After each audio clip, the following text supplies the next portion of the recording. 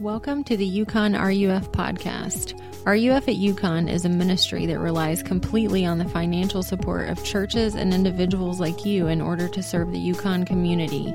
You can support RUF at Yukon by going to ruf.org/Yukon.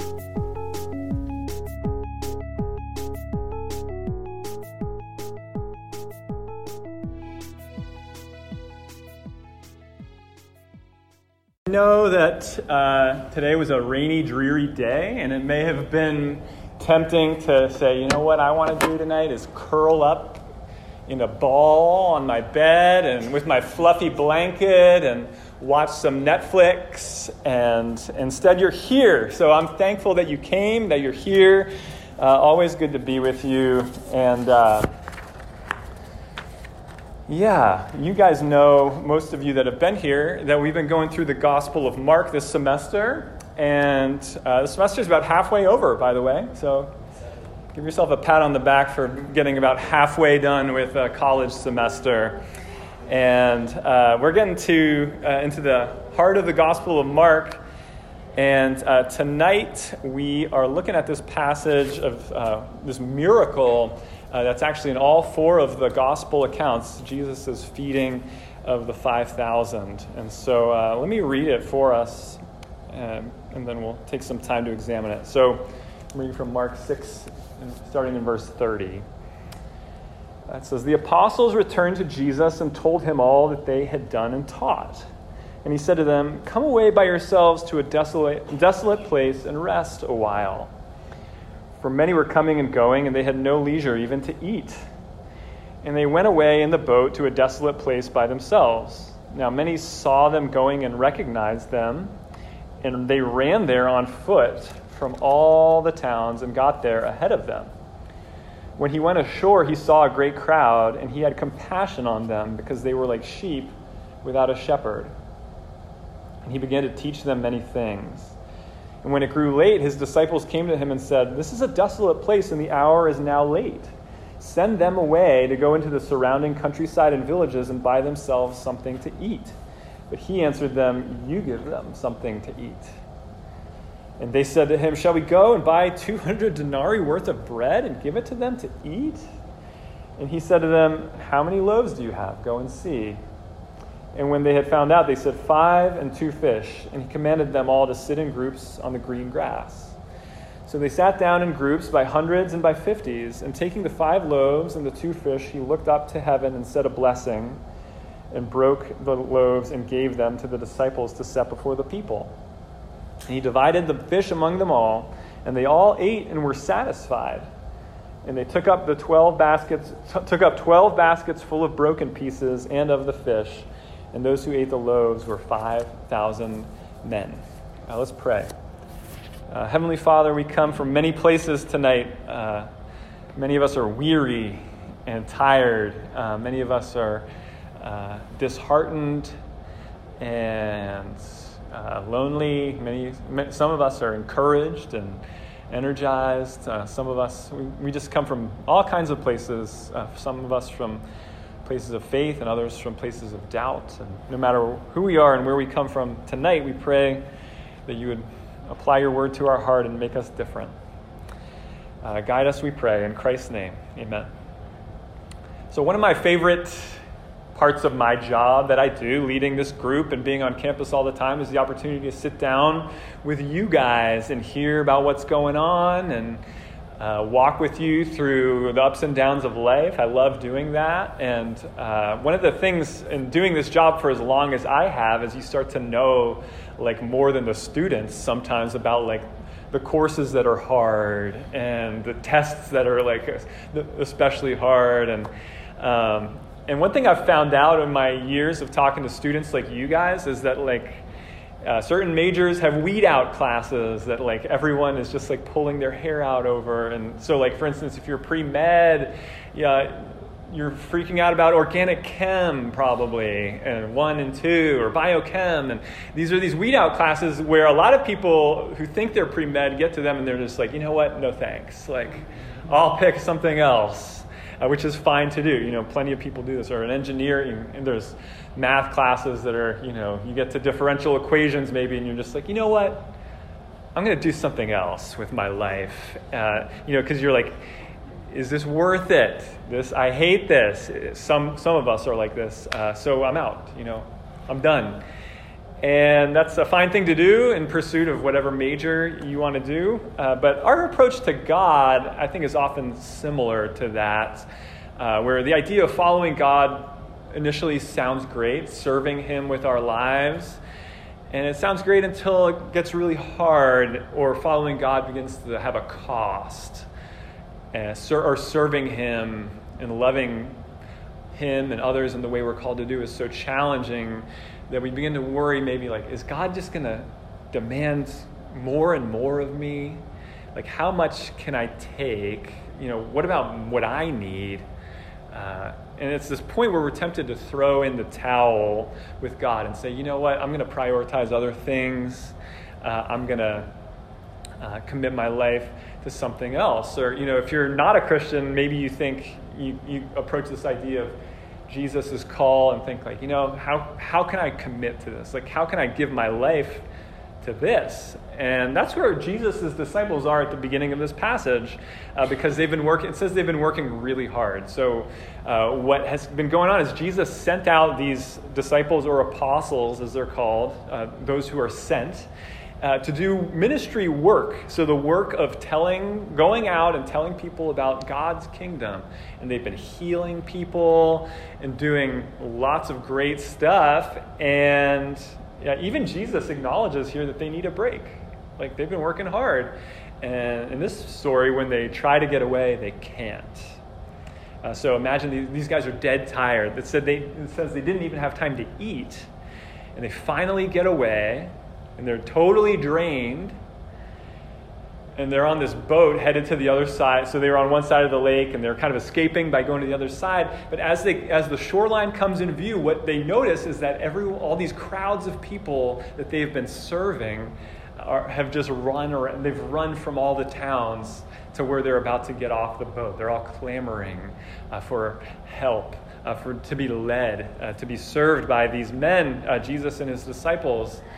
And I want us to think about what it was like for these disciples. And I want us to think about the question of, like, how can following Jesus, truly living for him, be worth it? What is it about Jesus that can make us lose ourselves and follow him wherever he might take us, regardless of the difficulty? And what I want us to see tonight is that Jesus offers us three things that we see in this passage. He offers us, first of all, the freedom to be inadequate. He offers us the care of a faithful shepherd. And he offers us true rest in his work. So the freedom to be inadequate, the care of a faithful shepherd, and true rest in his work. So the freedom to be inadequate. In the story, they go ashore on the boat, Jesus and his disciples, and Jesus begins to teach this crowd of 5,000 people, and it gets late. And the disciples are probably thinking like, all right, it's dinner time. Let's get out of here. Let's send them away. And instead, Jesus surprises them by saying, no, you give them something to eat. And they respond sarcastically. They're like, yeah, okay. Like, let's go to the ATM down there and get $50,000 and feed this group, is essentially what they say. So they're sarcastic to Jesus, but yet Jesus responds simply. He says, how many loaves do you have? Go and see. And they find out they have 5 loaves, and there's also 2 fish, and a miracle happens. Jesus feeds 5,000 people through these disciples. And I want us to take a time out here, because you may be thinking to yourself like, okay, did this miracle really happen though? Couldn't it just be like a fable or a legend? And that's what some scholars say. You know what really happened in this story is that it was the triumph of sharing. So what happened is that people reached into their coat pocket and said, oh, I have a Pop-Tart in here. And someone said, I have a bag of peanuts in this pocket. And they all pooled their resources together, and they had a feast because they all realized that they could spare something, which would be a nice sentimental story. But the problem is that the text, that doesn't make any sense with the text, because, like, the people who told this story in this text were the ones who said it couldn't be done, right? Like the disciples were like, we can't, like Peter was there. He was the one who like told this story. If you were going to tell a story like this, you would say like, and we all shared, and it was great, and we learned to share, right? You wouldn't, like it's portrayed in this story as a miracle. Whether or not you believe that miracles can happen is another question, but what we have to deal with in this text is that it's portrayed as an actual miracle. Performed by the most unlikely, unqualified people who thought it couldn't be done. When I was in high school, I had a job, a pretty good job for a high school student. I was a flower delivery boy. So I drove the van around the streets of central and northern New Jersey, spreading joy and cheer by giving people flowers. And I remember I started in February, and I remember that because my second day on the job was Valentine's Day, which is not good if you're inexperienced. So what essentially, like, you have to picture, like, this is before GPS. So it's me, high school version of me. I've got like the booklet full of maps where you like look up the street name and the index in the back, and it gives you like this quadrant on the map where you need to like find the street. And so like I made all these mistakes. Like, you know, I would go to like one town and make this delivery, and then I'd go like, you know, 30 minutes to another town, and then I'd be like, oh no, the next delivery is like right back where I was like half an hour ago. And essentially what happened on Valentine's Day is I ruined like 12 people's Valentine's Days because it was all dependent on like, you know, flowers are going to come at 6 and then we're going to go to dinner at 6:30 or something like that. And so like when I got back at the end of this, like the worst night of my life, scrambling, I had no clue what I was doing. I get back to the flower shop to find out that like several people had called and been like, you ruined Valentine's Day. And it was so bad because it all fell on me. Like the weight of Valentine's, like these people I don't even know, like their Valentine's Day, the weight of it fell on me, high school me. And in the same way, following Jesus can be miserable if you think it depends on what you bring to the table, right? I think we feel that. It can be miserable to follow Jesus if you think it depends on what you bring to the table. Jesus wants to turn our weakness into his strength. And what this story shows is you don't have to be adequate for the task. The disciples are like doubting it can be done, and they have nothing. But Jesus simply asks, well, what do you have? And then Jesus goes to work, and he's happy to use what they bring. And this should give great hope to those of us who feel inadequate to serve God or to be used by him in some meaningful way. Because the message for those of us that consider ourselves followers of Jesus is that he'll work through you despite the fact that you are inadequate. Like, think about what sets us apart from those that we might serve. Like, you know, people on this campus need to have faith in Jesus. And the problem is I struggle with faith in Jesus, right? Or sometimes I talk with you all about things like, you know, developing the discipline of reading God's word, the Bible. And the hard part about that is like I still struggle with that. And so we're talking like I'm teaching and I'm guiding and trying to lead in this way, but I'm inadequate. There's a really good Christian thinker, writer, mostly from the 20th century, named Francis Schaeffer, and he used to lead groups that were like doing ministry, and he used to say to them, he'd say, what we're doing isn't difficult. It's impossible. You see, God makes it happen. There's no like, you know, upper level that you get to where God then starts to use you. He uses inadequate people. So if you're a Christian here tonight, what you need to hear, first of all, is Jesus is calling you into the work of ministry, no matter who you are. Ministry meaning showing Jesus to people, loving people in Jesus' name, expanding God's kingdom in this world. He's calling you to that where you are. And it may seem daunting, right? You may be like, me? Are you sure? Like, what a joke. Not me, though. And what you need to see is that in the hands of Jesus, the impossible happens. In the hands of Jesus, the most unlikely people become God's instruments. So if that's you, quit waiting to be qualified.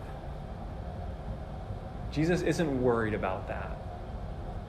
You're free to, God wants to use you in the midst of your weakness, in the midst of your doubts, in the midst of your questions. And if it's God at work, then it doesn't depend on you being so great.